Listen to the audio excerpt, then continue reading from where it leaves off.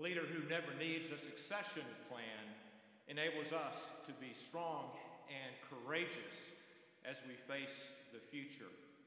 This morning our text is Deuteronomy chapter 31, verses 1 through 15 and verse 23 as we continue our series in the book of Deuteronomy. Before we read God's word this morning, let us turn to him in prayer. God our Father, we thank you that you are the leader behind every leader, that you are the leader who never needs a successor, that you are constant, you are the ultimate leader, and you're the one in whom we trust as we, your people, look to the future.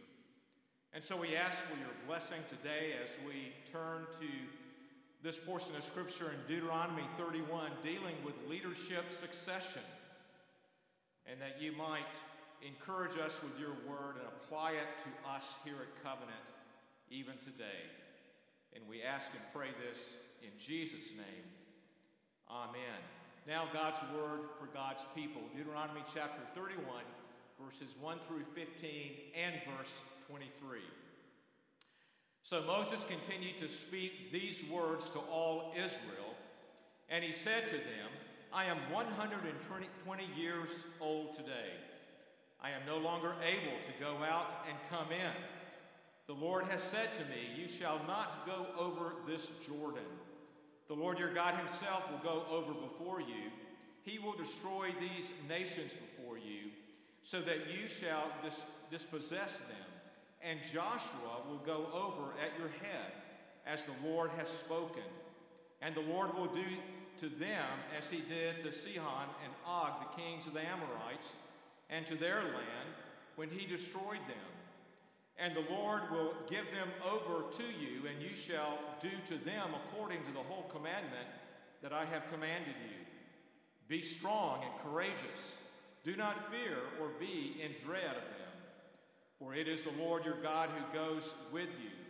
He will not leave you or forsake you. Then Moses summoned Joshua and said to him in the sight of all Israel, be strong and courageous, for you shall go with this people into the land that the Lord has sworn to your fathers to give them, and you shall put them in possession of it. It is the Lord who goes before you. He will be with you. He will not leave you or forsake you. Do not fear or be dismayed. Then Moses wrote this law and gave it to the priests, the sons of Levi, who carried the ark of the covenant of the Lord, and to all the elders of Israel. And Moses commanded them at the end of every 7 years, at the set time in the year of release, at the Feast of Booths, when all Israel comes to appear before the Lord your God at the place that he will choose, you shall read this law before all Israel in their hearing. Assemble the people, men, women, and little ones, and the sojourner within your towns, that they may hear and learn to fear the Lord your God and be careful to do all the words of this law, and that their children who have not known it may hear and learn to fear the Lord your God, as long as you live in the land that you are going over the Jordan to possess. And the Lord said to Moses, behold, the days approach when you must die. Call Joshua and present yourselves in the tent of meeting, that I may commission him. And Moses and Joshua went and presented themselves in the tent of meeting. And the Lord appeared in the tent in a pillar of cloud, and a pillar of cloud stood over the entrance of the tent. In verse 23, and the Lord commissioned Joshua the son of Nun and said, be strong and courageous, for ye shall bring the people of Israel into the land that I swore to give them. I will be with you. The word of the Lord is eternal. It stands firm in the heavens. It is perfect, reviving the soul. And we trust God the Holy Spirit to so work in our hearts that this powerful word would revive our souls today. Succession planning is described by one source as a process identifying and developing new leaders who will replace the old leaders when they leave, retire, or die. Organizations from corporations to churches have to face the realities of a leadership transition. An old leader retiring, a new generation of leadership taking over. All leaders have a shelf life, and every leader will be succeeded by another. And we are facing this very reality in the Presbyterian Church in America, our denomination, as well as here at Covenant. Covenant Seminary is searching for a new seminary president, as Mark Dalby will be retiring next year. Brian Chappell will be the new stated clerk of our General Assembly, as Roy Taylor is in the process of retiring. Gary Campbell, who has served with our Retirements and Benefits Agency, has retired, and Ed Cunningham is now the new president of RBI. As the older generation of leadership here at Covenant is aging, we are rather gray on the session. A new generation of leadership is and will be raised up to replace the old guard and to lead Covenant into the future, to the next stage of all that God has for this particular church. So over the next 7 or so years, I do not know God's timing, but over the next 7 or so years, likely my role here will necessarily change, as the next generation senior pastor will need to replace me and take over and lead this church into the next phase of ministry. But here's the good news that Moses has for us in chapter 31. Leadership transition can be a very fearful reality, and we see fear as a very likely temptation, even in the words of Moses that we've already read. But leadership transition should not be fearful for God's people, because of the strength and courage that the true leader, the leader behind the leader that has no succession plan, affords his church. And that is what we will talk about today, the realities of leadership succession, but the true and ultimate leader being with us, encouraging us, giving us strength and courage to face the future. Moses was a great leader, and our text today gives us 2 ways that he was a great leader. He gave 2 charges, but he also provided a legacy for God's people. First, Moses encouraged the next generation, and he also encouraged Joshua with a charge to be strong and courageous in light of this leadership transition that was taking place in Israel. Moses was a great leader. He was born in Egypt as a slave, adopted by Pharaoh's daughter, and was raised in privilege, had to flee Egypt. And then God called Moses back to Egypt to lead Israel, to lead God's people out of bondage. And Moses stood toe-to-toe, face-to-face with the most powerful force in the world, Pharaoh. And God worked mightily.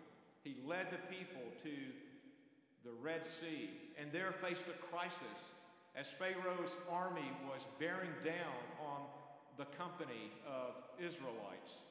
And they were grumbling against Moses and against God. And Moses uttered these words, "The Lord will fight for you, and you have only to be silent." Exodus chapter 14.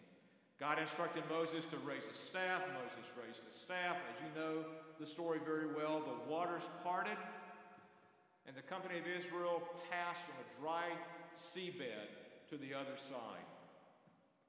Likewise, Moses obeyed God, and after Israel was safe on the other side, he raised his hands over the waters as Pharaoh's army was coming down into that dry seabed, and the waters came in on them, drowned Pharaoh's army.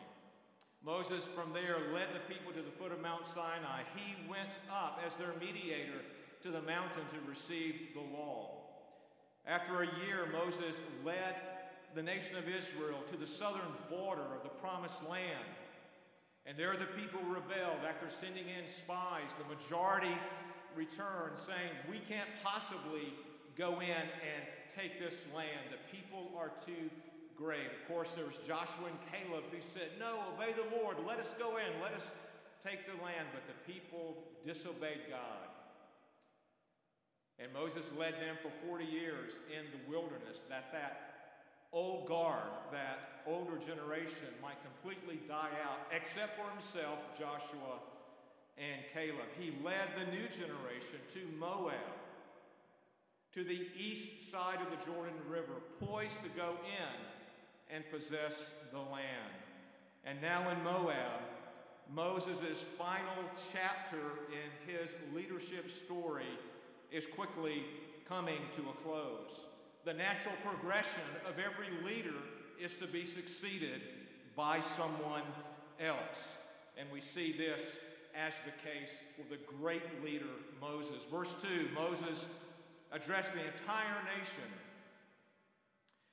And he gives two reasons why his tenure as leader of Israel is quickly coming to an end. And the first is physical and very obvious. Moses was 120 years old. He said, "I am no longer able to get out and come in." Those who lead long enough will come to the place of lacking physical and mental ability to lead. But the second greater reason for Moses' tenure as leader of Israel coming to an end was God's discipline. In verse 2, "The Lord has said to me, Moses, you shall not go over this Jordan." The Lord's exclusion of Moses to go over and actually enter the promised land was due to Moses' sin earlier. His sin regarding the rock and water. The first instance of a rock and water is found in Exodus chapter 17 and verse 6. There, the people grumbled, "We don't have water." God said, "Okay, I'll give them water." "Moses, you go and take your staff and you strike the rock twice," or you strike the rock, "and water will come forth." Moses complied. Water came forth. Then in Numbers chapter 20 and verse 8, the second instance of a rock and water where the people grumbled, "We have no water." And God commanded Moses to speak, to call water from the rock. But instead, Moses disobeyed God, and he struck the rock twice. Numbers chapter 20, verse 12, "Because you did not believe in me, said the Lord to Moses, to uphold me as holy in the eyes of the people of Israel, therefore you shall not bring the assembly into the land that I have given them." Very, very hard discipline for Moses. We also see God's graciousness toward Moses. In chapter 1, verse 37 of Deuteronomy, chapter 3, verse 27, chapter 4, verses 21 through 22, as well as at the end of chapter 32, we learned that God was going to allow Moses to look over and see the promised land from Mount Pisgah before he died. God's grace. As Moses' tenure as Israel's leader was soon to end, he gave two charges to the people that he had led so faithfully over these many years. First, he charged the people, verse 6, "Be strong and courageous." A change in leadership is a fearful time for people, and especially at such a critical time in Israel's history, as they were about to cross the Jordan River and possess the promised land. And now, leadership succession. I'm sure the memory of what happened in Numbers chapter 13 when the spies came back with the bad report, the people are too great, was fresh on this new generation's minds. They had much over which to fear. The new generation needed both strength and courage to go in and take the land even under new leadership.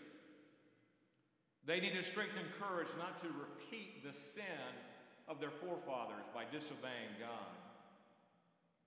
Moses charged the people, be strong and courageous, but he also charged his successor, Joshua, in the sight of all Israel, be strong and courageous, verse 7.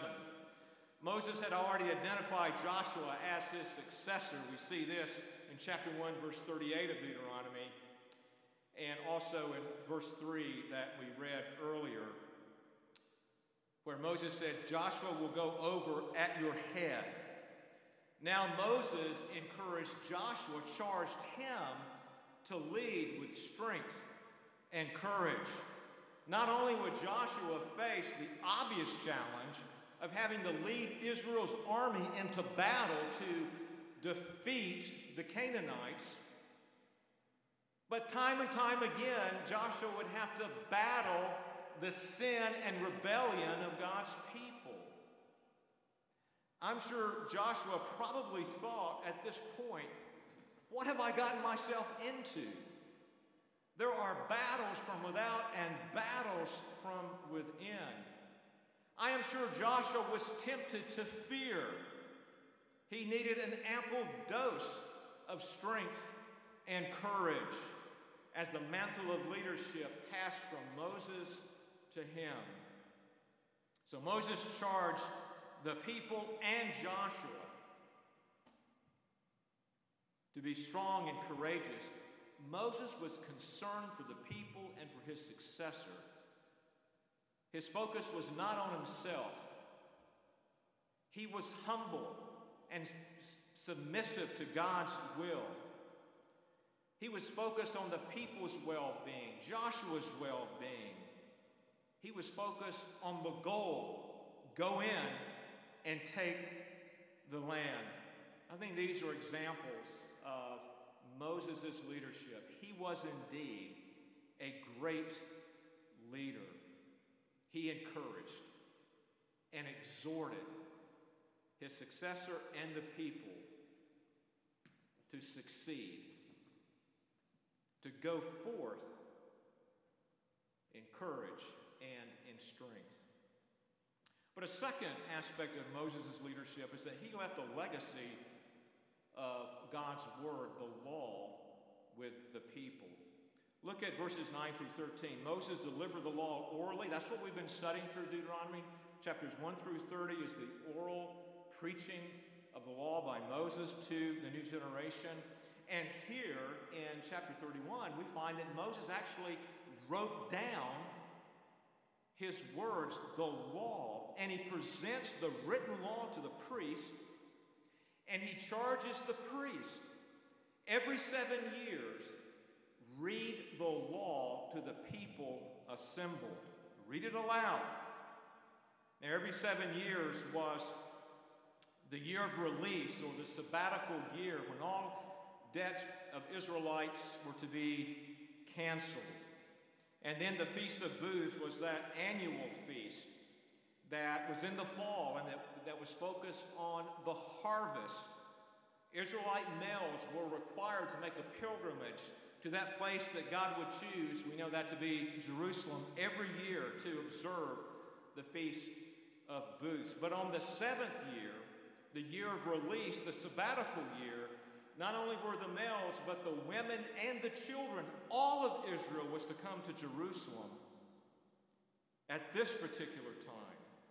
And part of that great celebration was for the priests with the assembled community of Israel as they read the law publicly and verbally to the people. Men and women and children And the purpose is given in verse 12, that they might learn to fear the Lord and be careful to do all the words of this law. In particular, that the children, verse 13, who have not known it, may hear and learn to fear the Lord your God. This was to be one of the ways that God's people were taught the law. Every 7 years, the law being read aloud to the entire assembly of Israel. But it was not the only way. I would like to take us back to another section of Deuteronomy that we've already studied. Deuteronomy chapter 6, verses 4 through 9. Hear, O Israel, the Lord your God, the Lord is one.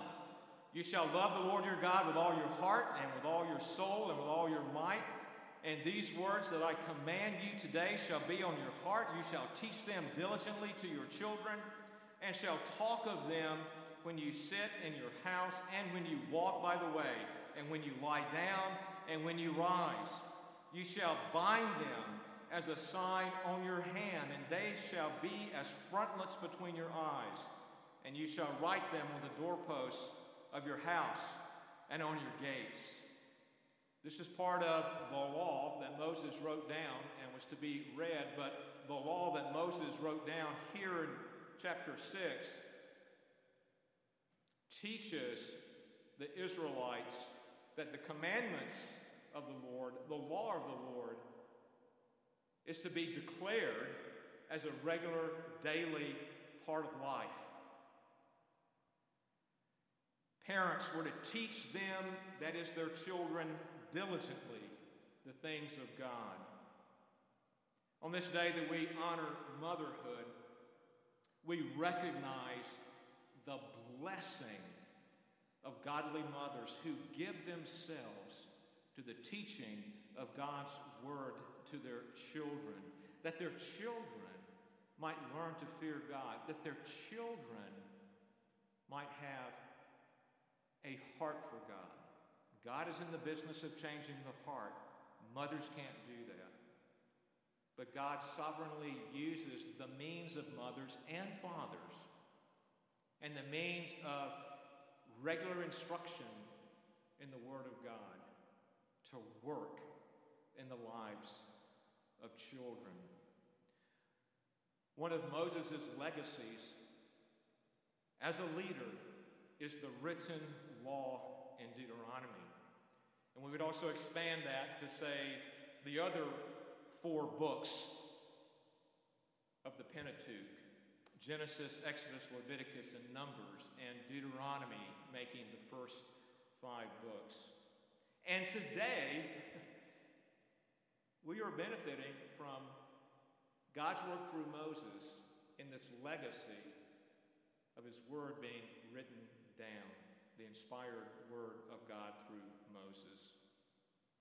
And godly mothers in our day are leaving a legacy of teaching God's word to their children, that they may have a heart for God.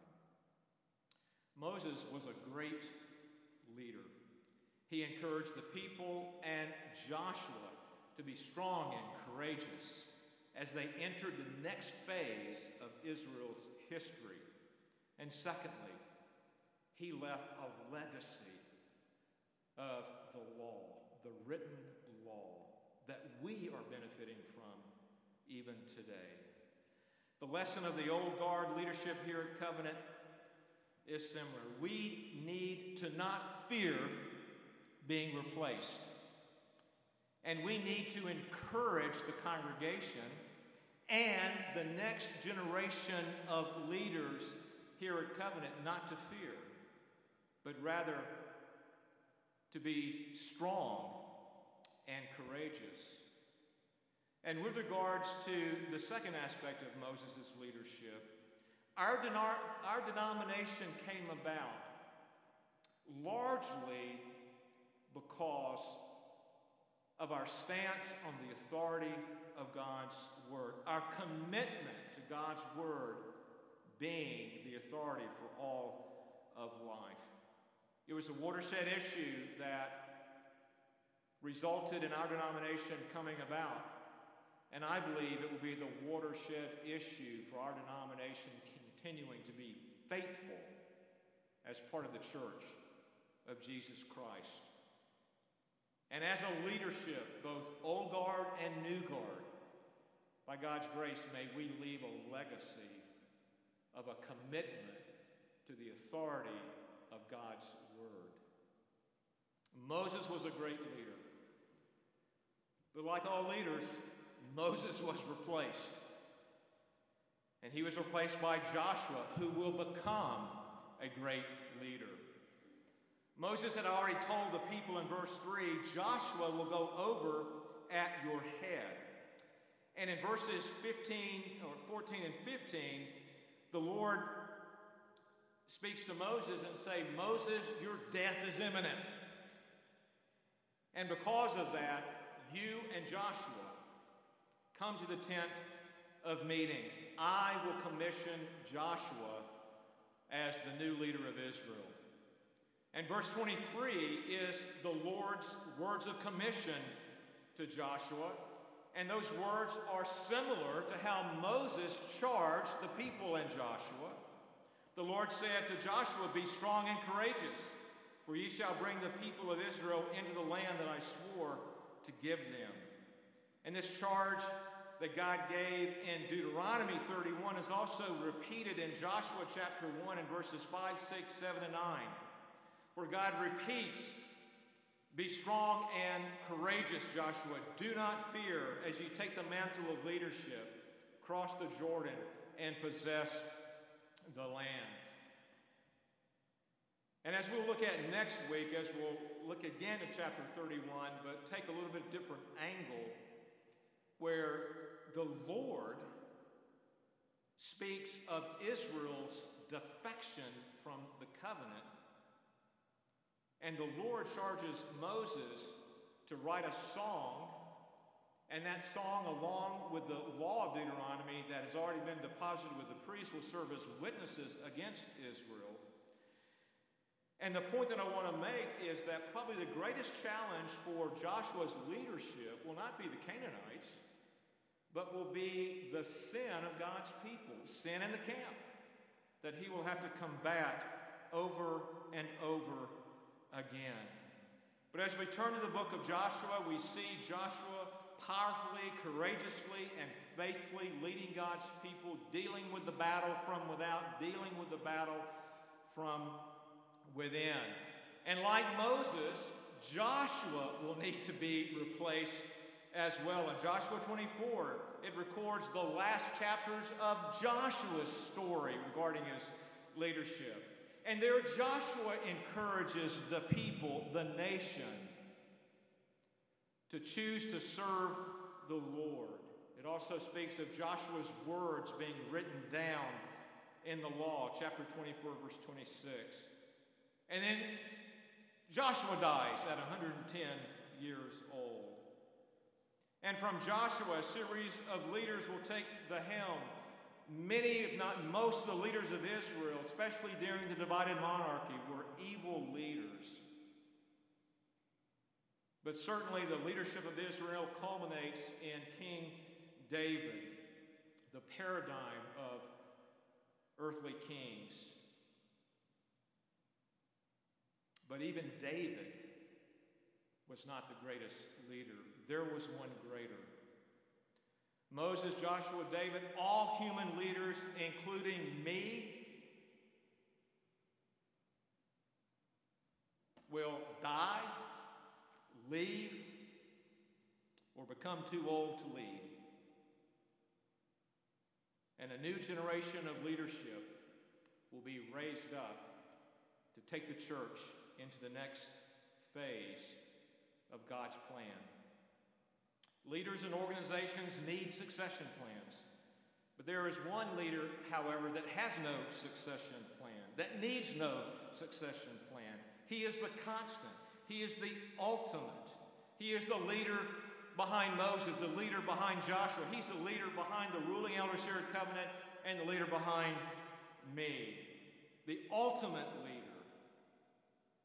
is the reason that leaders like me, leaders like our elders, our deacons, leaders like Joshua and Moses might have strength and courage to lead God's people. The greater leader is the Lord. In verses 3 through 6, Moses charged the people to be strong and courageous. How was he able to do that? He gives the reason. Because the Lord will be with them. The Lord would go before the people and destroy those nations like Sihon and Og, and will give the land as well as the victory over those Canaanites to Israel, that they might possess the land and dispossess the Canaanites. And in verse 6, the one who goes before them and wins the battles is the one who is with them every step of the way. Be strong and courageous, do not fear or be in dread. Verse 6, for it is the Lord your God who goes with you. He will not leave you or forsake you. The Lord's presence is the source of strength and courage. And this means God's people do not need to fear as they go forward to accomplish what the Lord has set before them, and as they go through a leadership succession. Similarly, Moses is charged to Joshua, verses 7 through 8. Joshua is to be strong and courageous as he leads the people, as he is at the head of the column of people going across the river into the promised land, because the Lord will go before him. The Lord will be present with him. The Lord has promised never to leave him nor forsake him. Joshua, as a leader, had much over which to be dismayed and to fear. The people would turn from God. God tells of their defection in chapter 31. And of course, the Canaanites were a worthy adversary. But the Lord's presence meant Joshua had no reason to fear or be dismayed. God would go before him. God would be with him. God would fight the battle and give the victory to Joshua. When God commissioned Joshua in verse 23, be strong and courageous, the key to this commission, in my judgment, is the last phrase. God said, I will be with you. What an encouragement that is for people and leader alike. I find it interesting that the people who are led and the leader who leads them really need the same thing. They need strength and courage. And the only place that strength and courage is from the Lord, the leader behind the leader, who is always with his people, always going before them, always fighting the battle for them. I will be with you, says the Lord. As a people or as a leader, a transition of leadership can be a very fearful time. We may be dismayed as we think about what God is calling our church to do in the future, and then couple that with a whole new leadership coming on board. When God calls us to a task, what he's saying here in these words from Moses is that we are to be strong and courageous because he will never leave us. We're not to rest in our self-confidence. We're not to be dependent on our ability. We're not to put the pastor, the elder, or some other leader on a pedestal thinking they're going to solve all of our problems. We need to respect the leadership that God places over us, yes, but the ultimate leader is the Lord. The leader needs the leadership of the Lord as much as the people need the leadership of the Lord. Turn to him in faith, who is the leader behind the leader, fueling both leader and people with strength and courage by his enduring presence. I learned an important lesson about leadership in a job interview not my job interview, but I was serving on a presbytery committee as we were interviewing a candidate to take over a RUF ministry in one of our denomination's largest RUFs. The RUF minister that had been serving there for many years was taking another position within RUF, so was stepping down from campus ministry and into more of a coordinator position. And so our committee was charged to interview this new candidate. I'll never forget this. We were conducting the interview, and the outgoing RUF minister was in the meeting as well. And so we were asking the candidate all sorts of questions you would expect in a job interview. And one of the committee members asked the candidate this question: you are replacing a very popular, successful, beloved campus minister. How will you handle following him? So the candidate paused and he thought, and this is what he said: in about 2 or 3 years, no one will even know his name. And we all just laughed. And the face of the outgoing RUF minister was pretty perplexed, because all of a sudden he realized the truth in that statement. Leaders serve by God's grace, they succeed, they are beloved, but they leave, they die, they retire. And someone else comes to take their place. Now, on a college campus, every year the student body changes. Every 4 years it changes completely. And so, yeah, it would make sense that in a couple of years no one will know his name. But I think it's a principle that is a general principle about leadership succession. That leaders lead.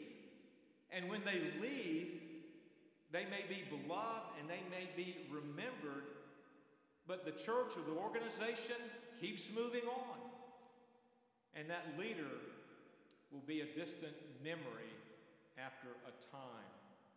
And I don't say that as a bad thing. It's just simply the natural progression of leadership, how God works to raise up leaders and to use them as his instruments, and then according to his timing to replace them and to move his people on to the next phase of ministry. But there is one exception to this principle. The leader behind the leader, the great leader, the greatest leader, never needs a succession plan. He will never be replaced. He is the Lord himself. Josh read in Matthew 28:20 some of the last words that the greatest leader, the constant, the ultimate, the leader who needs no succession plan, Jesus, spoke to his church.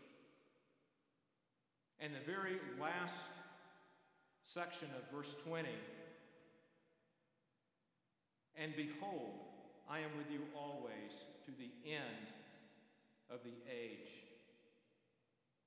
That's what Jesus wanted to leave with his followers. No need to fear. No need to be dismayed. Be strong. Be courageous. I am with you. As a church, leadership succession is inevitable. I do not know God's timetable,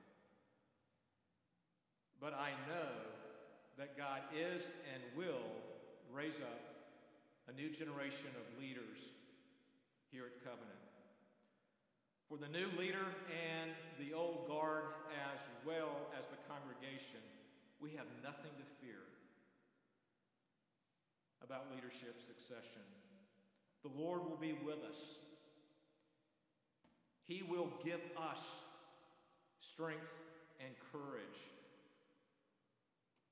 And by his grace, He will lead us into the next phase of ministry here at Covenant, even under new leadership.